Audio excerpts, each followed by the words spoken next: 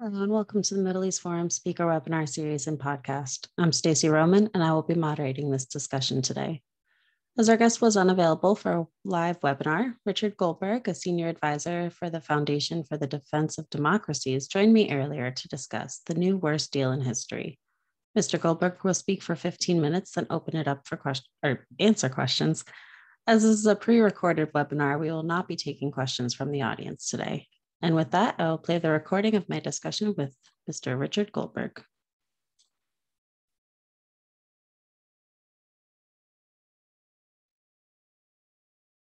Well, thank you so much for having me. A very important time, very timely discussion right now as we are starting to get more and more reports out of Vienna where indirect talks between the United States and Iran have been going on for many months.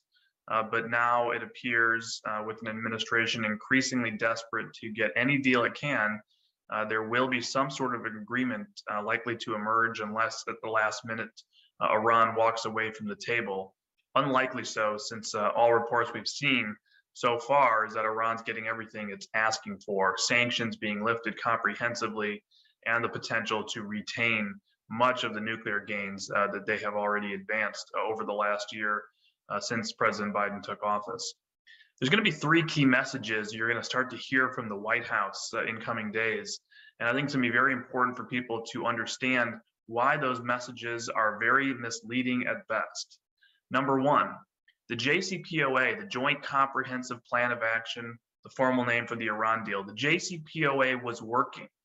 It was working when President Trump left the deal in 2018. We need to get back to that deal or something like it because we know it's the only way to avoid either a war in the Middle East or a nuclear-armed Iran. That's a false statement. We'll talk about why. The second thing you're going to hear is maximum pressure failed.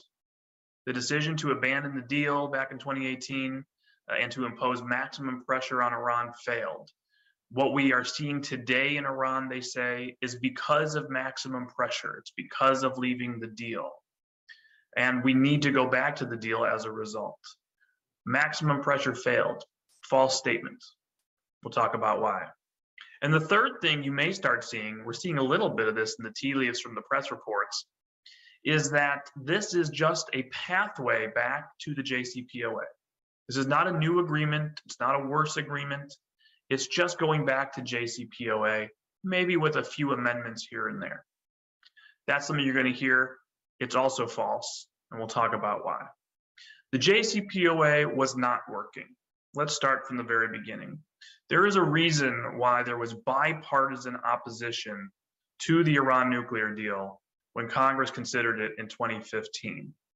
There is a reason why it was never submitted to the US Senate as a treaty for ratification, because President Obama knew it could never get the votes required to pass and ratify this deal as a treaty. What did the deal do? Remember, it gave Iran the ability to keep all of the illicit nuclear infrastructure it had built up, first clandestinely and then in open view of the world for many years, keep that infrastructure in place to be able to use it at any time of its choosing to extort the international community. We had, before the Iran deal, an international consensus that Iran should not be allowed to enrich uranium on its own soil. We don't allow that for other countries. When we have nuclear cooperation agreements with a country like the UAE, for example, we don't allow enrichment on someone's soil. We have something called the gold standard for civil nuclear power to ensure that there can't be any diversion, there can't be proliferation threats that come with enrichment on someone's soil. And what we have seen, obviously, is this oil-rich nation claiming that they want a civil nuclear program, only after we had found and discovered and let the world know about their clandestine nuclear weapons program. The sites they use today were not something that we knew about just 20 years ago. The first site at Natanz, unveiled just around 20 years ago from dissident groups, and then a few years later, Fordo, the underground mountain facility in 2009, revealed to the world as well. And what else have we learned since 2015? We learned that there was a secret nuclear weapons archive that Iran was hiding from negotiators throughout its time negotiating the nuclear deal and implementing it. Not only that, but we've now learned in recent years from the IAEA, the International Atomic Energy Agency in Vienna, that that archive has apparently led them to undeclared nuclear sites where they have taken environmental samples, which have come back positive for nuclear material, undeclared nuclear material that is still not accounted for. We've seen satellite photos over the last couple of years of containers and material at a site that apparently later tested positive for nuclear material when the IAEA was finally allowed to go there. That site had been sanitized, the material, the containers moved. We don't know where any of that is today. This is an active, open investigation by the IAEA into Iran's undeclared nuclear activities inside Iran today. We also know that the deal didn't cover most other things. It didn't cover Iran's sponsorship of terrorism. It didn't stop Iran from developing and testing longer range ballistic and cruise missiles that are capable of carrying nuclear weapons. It didn't force Iran to withdraw its forces from throughout the region. We think about the IRGC's presence in Syria, in Yemen, their support to Hezbollah in southern Lebanon, what they're doing with Hamas and Palestinian Islamic Jihad in Gaza. None of this addressed. US hostages, the money owed to US victims of terrorism, not addressed. The list goes on of all these malign activities, and of course, one of the worst human rights abusers in the world, and one of the largest sponsors of anti-Semitism in the world in the Islamic Republic of Iran. None of that addressed in the deal. So what did Iran get in return for being able to keep all the capabilities to one day continue to pursue a nuclear weapon and not have any other of its malign activities checked, and apparently be able to still conceal all of its undeclared nuclear work? Billions and billions and billions of dollars, which, surprise, they took and poured into their terror activities, their regional activities, their meddling in other countries, their missile program, and of course, continuing to advance R&D on advanced centrifuges, which we are now seeing deployed today in their nuclear program going forward. Okay, so JCPOA was not working. It did not cut off Iran's path to nuclear weapons. It actually legitimized them. Not only did it allow them to retain all these capabilities, the deal even came with sunsets, remember, these sunsets that started kicking in 2020. The UN Security Council voted that if Iran just kept to this terrible deal, the UN arms embargo on Iran would lift in 2020. The UN missile embargo on Iran would lift in 2023, next year. And then all these other nuclear restrictions would fall away starting in 2023 on advanced centrifuges, on enrichment, until you get to 2031, and Iran's allowed to enrich uranium up to weapons grade under the deal. Totally crazy. It's a path to a military conflict, or in fact, a nuclear armed Iran, something we couldn't go back to. And we flash forward to these many years later, that deal, those sunsets are still in effect with the UN Security Council. So even going back to that deal wouldn't make a lot of sense. The sunset provisions are already in the rearview mirror. The arms embargo supposedly lifted in 2020. The missile embargo next year. All these other nuclear restrictions that would allow Iran to do exactly what it's doing today, only with the full legitimacy of international law, start coming into effect next year as well. It's completely ludicrous. And on top of that, to pay them billions and billions of dollars for it? Maximum pressure was working. Don't let them say otherwise. We know that coming into 2021, the IMF, the International Monetary Fund, reported that Iran was down to $4 billion in accessible foreign exchange reserves. At the IAEA, there was the active investigation into its undeclared nuclear activities, and Iran had already been censured once by the Board of Governors of the IAEA. They were up against a wall facing a potential non-compliance finding for their safeguards agreement and the Nuclear Non-Proliferation Treaty. And there was a push to snap back UN sanctions. US tried to do it, others objected, but it did look as though on the current trajectory of Iran escalating its nuclear program and not cooperating with the IAEA, that other countries like Great Britain would have to come forward and say, yes, it is time to snap back all the UN sanctions. There was also strong military deterrence in effect. Qasem Soleimani, dead. Mohsen Fakhrizadeh, the head chief architect of their nuclear weapons program, dead. The regime was a little shaken up. to have a little bit of an understatement. Faced with this economic pressure, faced with the political pressure, faced with military deterrence, maximum pressure was absolutely working. We have not been using maximum pressure for over a year now. When somebody says everything you see today is a result of maximum pressure, maybe that would have made sense on January 20th or January 21st of 2021. We are now in February, almost March of 2022. President Biden stopped maximum pressure at noon on January 20th, 2021, and moved into what I like to call maximum deference, where we pulled back on economic pressure. We stopped enforcing our sanctions. We actually issued waivers out of the Treasury and State Departments to allow Iran access to its frozen funds. We stopped responding when Iranian proxies in the Middle East were targeting US forces on an almost daily basis with drones and missiles. A contractor was killed in Western Iraq in March of last year. No military response whatsoever. Escalation against our allies, Saudi Arabia, UAE, Israel, maritime traffic, no response. At the IAEA, we pulled back on the investigation into undeclared nuclear materials.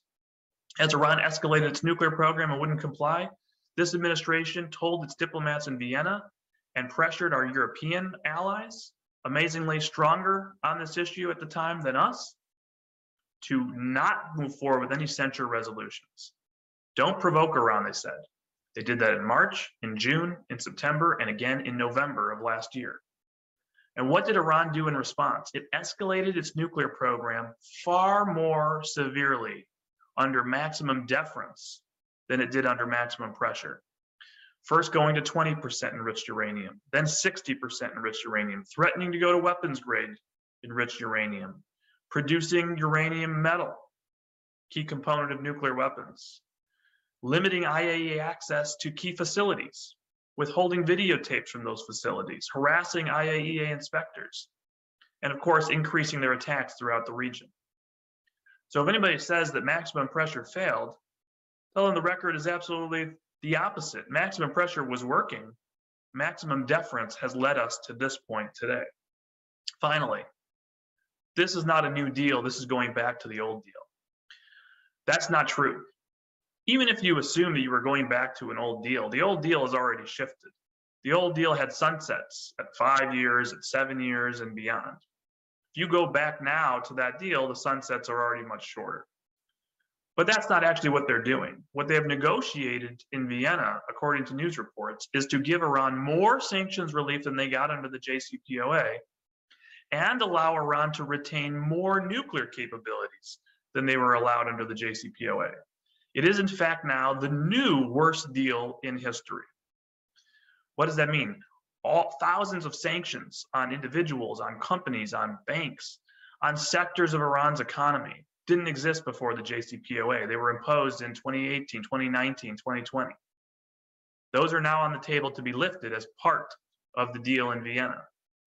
Terrorism sanctions and missile sanctions that were never imposed on Iran prior to the deal are now in place. We have terrorism sanctions, not nuclear sanctions, terrorism sanctions on the Central Bank of Iran, the National Iranian Oil Company, its tanker company, its petrochemical company, and 300 other entities. Many of those, if not all of those, are on the table to be lifted, with money flowing directly to the IRGC through that financing channel. We were told by Barack Obama back in 2015, we're allowed to impose terrorism and missile sanctions under the JCPOA. Why now are we being told we're not?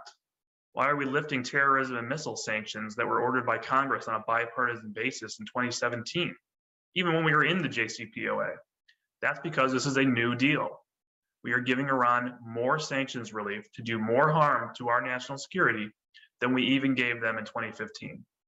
On the flip side, we're hearing reports that because of the advances in Iran's nuclear program over the last couple of years, the breakout timeline, that's the time it would take Iran to produce enough enriched uranium at weapons grade levels that it would need to produce one nuclear weapon, that the breakout timeline for Iran will shrink under this deal than it was in 2015. They claimed in 2015 it would be a 1-year breakout timeline for Iran under the commitments that Iran had made.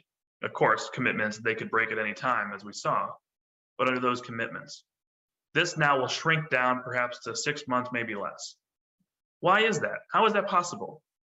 It's because they have already gained a lot of knowledge. They have built and deployed advanced centrifuges. And the likelihood, we'll have to wait to see the details, is that they will not be required to dismantle everything they have built and deployed.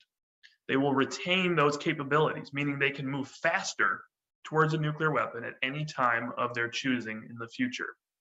Which means we are heading to a worse deal that gives Iran more money for less concessions and a greater ability to threaten us in the future at any time.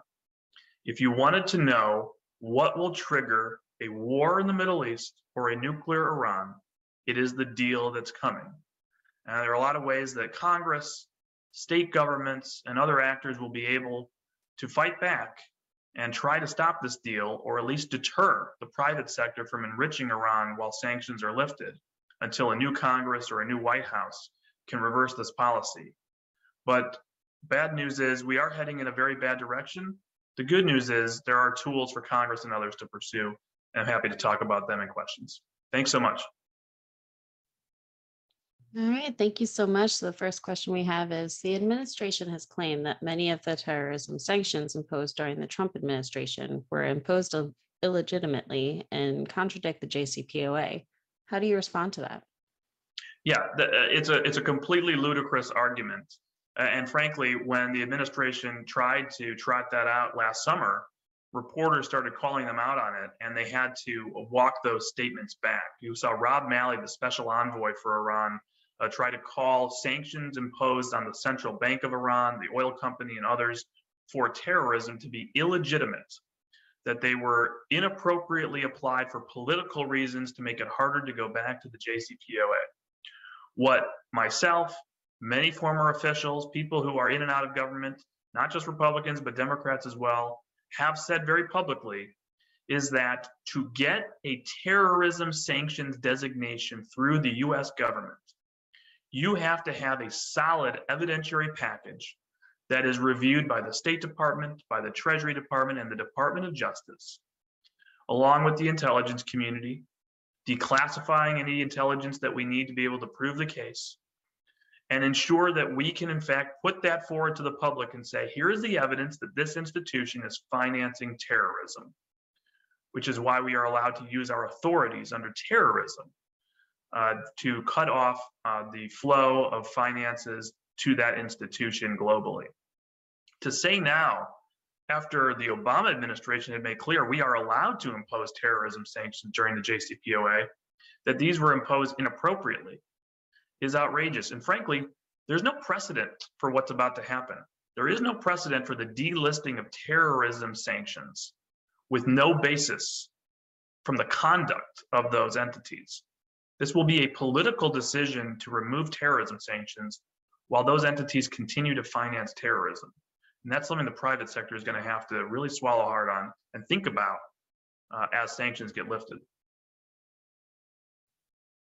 Thank you. The next question is, supporters of the JCPOA say the nuclear archive and the investigation of the IAEA today is about things that happened in the past, not the present. What's the response to that?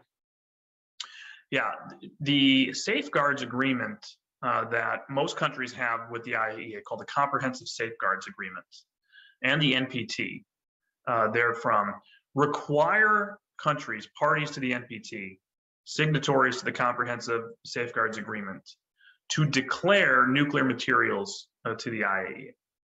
And so if you were working on something 10 years ago, or you were working on something today, it is an active violation of the NPT to keep what you were working on, to keep your nuclear material secret from the IAEA, to not declare it. So the idea that this is a past indiscretion, not a current problem, is first of all false on a legal basis. This is an active problem for Iran. They are actively in violation of the NPT by failing to declare. But it's not just about what happened in the past. It is about what's going on today. People like to say that the JCPOA was historic levels of inspections. We're able to fully verify Iran's nuclear program, make sure it's not used for illicit purposes, make sure they're not moving forward towards any nuclear weapons work. But the fact is that the IAEA throughout the JCPOA has never been able to certify that they know whether or not Iran is working towards a nuclear weapon. It's in every single report. The verification of the JCPOA, as we've seen, is incomplete because we've never forced Iran to fully account for any of its past and present activities.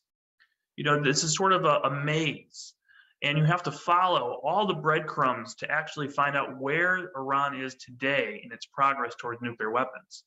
And if you say, oh, well, this nuclear weapons archive, these sites, let's forget about them. Let's not worry about them. We'll just worry about what we can see today. That means that you are completely losing the trail on where they're going in their nuclear weapons work and program. You are not able to verify their program. You don't know what else they are hiding. And because of that, which is the way Iran wants it, they will continue to advance in whatever clandestine work they're going for, alongside what the JCPOA or this New Deal gives them to one day be able to very confidently break out to nuclear weapons capability. So a follow-up on that, the IAEA has proven that they're undeclared nuclear sites. How is Iran getting away with that? It is unbelievable. It is unbelievable. We actually have, for the first time in a while, a director general at the IAEA who is willing to really press this issue hard. He was a skeptic of the JCPOA, Rafael Grossi of Argentina.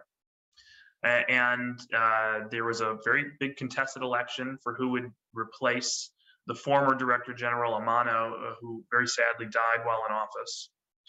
And the U.S. threw its support behind Grossi, and Grossi won. It wasn't just because of Iran, it was because we had confidence in his willingness to be an independent leader of the agency and take on challenges in the face of China or Russia or rogue regimes. And he has very forcefully come out in his statements throughout the last year when they meet quarterly at the Board of Governors. And, Vienna has a very special diplomatic tone. They usually speak in code, very subdued language that you have to really read with a decoder ring to understand somebody is saying something is wrong going on. There's no decoder ring needed for what Rafael Grossi is telling us publicly every quarter. There's a massive violation of the Nuclear Non-Proliferation Treaty going on in Iran today, and he believes it is a massive threat to the global non-proliferation regime that we are not doing anything about it. However, he is one person. He works for the Board of Governors. The Board of Governors is the body that has to find Iran in non-compliance, is the body that has to refer Iran to the Security Council for sanctions. And if you don't have American leadership willing to push the board in that direction, willing to introduce a resolution, if you pull back US allies from doing so, then Iran goes off and it gets away with it. And that's what's happening. Thank you so much for that explanation. The next question, the administration claims the deal they're negotiating would extend Iran's breakout timeline from just a matter of weeks to 6 to 8 months or more. Does that make a deal worth it? It does not, and I'll tell you why. What we have seen over the last couple of years proves the case of why it is a colossal failure of a deal to let Iran keep its capabilities intact. The idea that there are restrictions on Iran is an abstract restriction concept. There is only a restriction on Iran in so much as Iran decides, I'm going to hold by this deal today and not go into the closet and take out these centrifuges. I'm not going to go reinstall these centrifuges in Fordo. I'm not going to just decide today I'm going to enrich to 60% or 90%. You are completely dependent on the goodwill of the world's leading state sponsor of terrorism with a radical ideology which is to destroy the United States of America, the great Satan, and Israel, the little Satan. So allowing them to retain all of these advanced capabilities as well and say, listen, the deal's working. We have a 6-month, 8-month breakout time now, is really just being an ostrich with national security, putting your head in the sand and make believing that you have restrictions on Iran in place. You have no restrictions on Iran in place. If the money runs out, if they ask for a higher price, they get to extort you anytime they want. And when one day they decide they have enough money and enough confidence that you're not going to do anything about it, they will make the move to nuclear weapons because that's what they ultimately want. So I think we need to be very clear-eyed and put away these ideas of breakout timeline that really try to distract you in the conversation, because ultimately you're still facing down either a war or a nuclear-armed Iran. It just is a matter of Iran's choosing. Yeah, and speaking of a war, we know that Israel will probably go to war if Iran were to have nuclear capabilities. Do you think the United States would support, despite their involvement with the JCPOA here? I think there would be strong support in Congress for Israeli military action that it believes it needs to take to defend its own security. This is something that the United States should be leading on with our allies. Iran is not a threat to Israel. Iran is a threat to the world. Iran is a threat to the United States of America. Iran is developing longer and longer range nuclear capable missiles. They intend on developing an intercontinental ballistic missile capable of carrying a nuclear weapon to the continental United States. Now remember, this is a regime that pledges death to America. We are the great Satan, not Israel. They are the greatest sponsor of terrorism in the world. 1,200 Gold Star families recently wrote to President Biden and said, please don't release funds to this regime. Certainly not until that money is used to pay our families the federal judgments we're owed because of our loved ones who were killed at the hand of Iranian terrorism. So let's be very clear-eyed about the kind of regime we're dealing with, who they're a threat to, how they're a threat, and make sure we act accordingly here in the United States. But if Israel, our ally, decides that they need to do the dirty work of the world, that they're going to act to protect us all, then we need to support them if they take that action and make sure they're defended from any retaliation. Absolutely. It's amazing how disconnected we seem to be on that point. So finally, what are the alternatives to making this deal? Well, what we could do is reconstitute a multilateral campaign of pressure on the Islamic Republic of Iran. What we could do is say to our allies, enough is enough. We need to complete the snapback of UN sanctions, take away the sunsets, right? We are about to go ahead and give Iran more for less, but keep all the sunsets still in place. Those sunsets should go away, and that should start with the snapback of UN sanctions. Then reimpose and enforce all US sanctions, ask our allies to do the same, and put Iran to the choice, which is, do you want to face economic collapse? Do you want to face the might of the US military, which we are willing to use as a last resort? Are you going to finally come clean or else be held in violation of the NPT at the Security Council, referred by the IAEA, if you don't come clean on your undeclared nuclear activities? Really put this regime in a box, a true box that they can't get out of. This White House will call this New Deal putting Iran's nuclear program in a box. It is a box if you believe a box is something that has no ceiling and no sides. What we do need to do is actually put this regime in a box. Now, I'll say one last point before we end. Congress should do three things. One, defend its prerogative of oversight.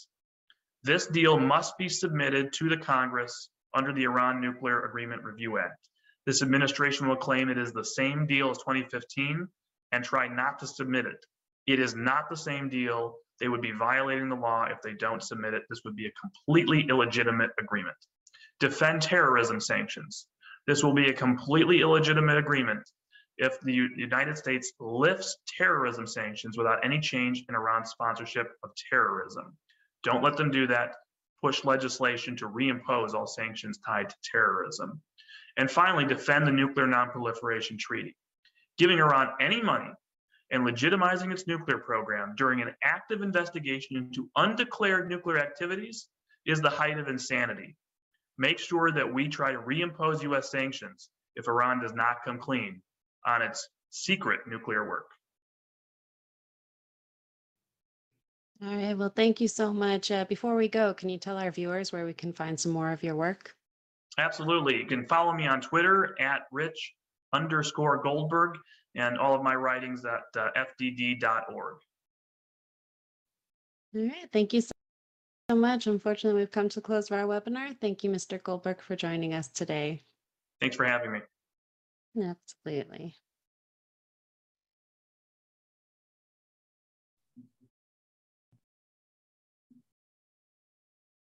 All right. And I hope you all enjoyed that program. For our viewers, please join us Wednesday at 3 p.m. Eastern for an update with Ashley Perry. Thank you all for joining us, and I hope you have a wonderful day.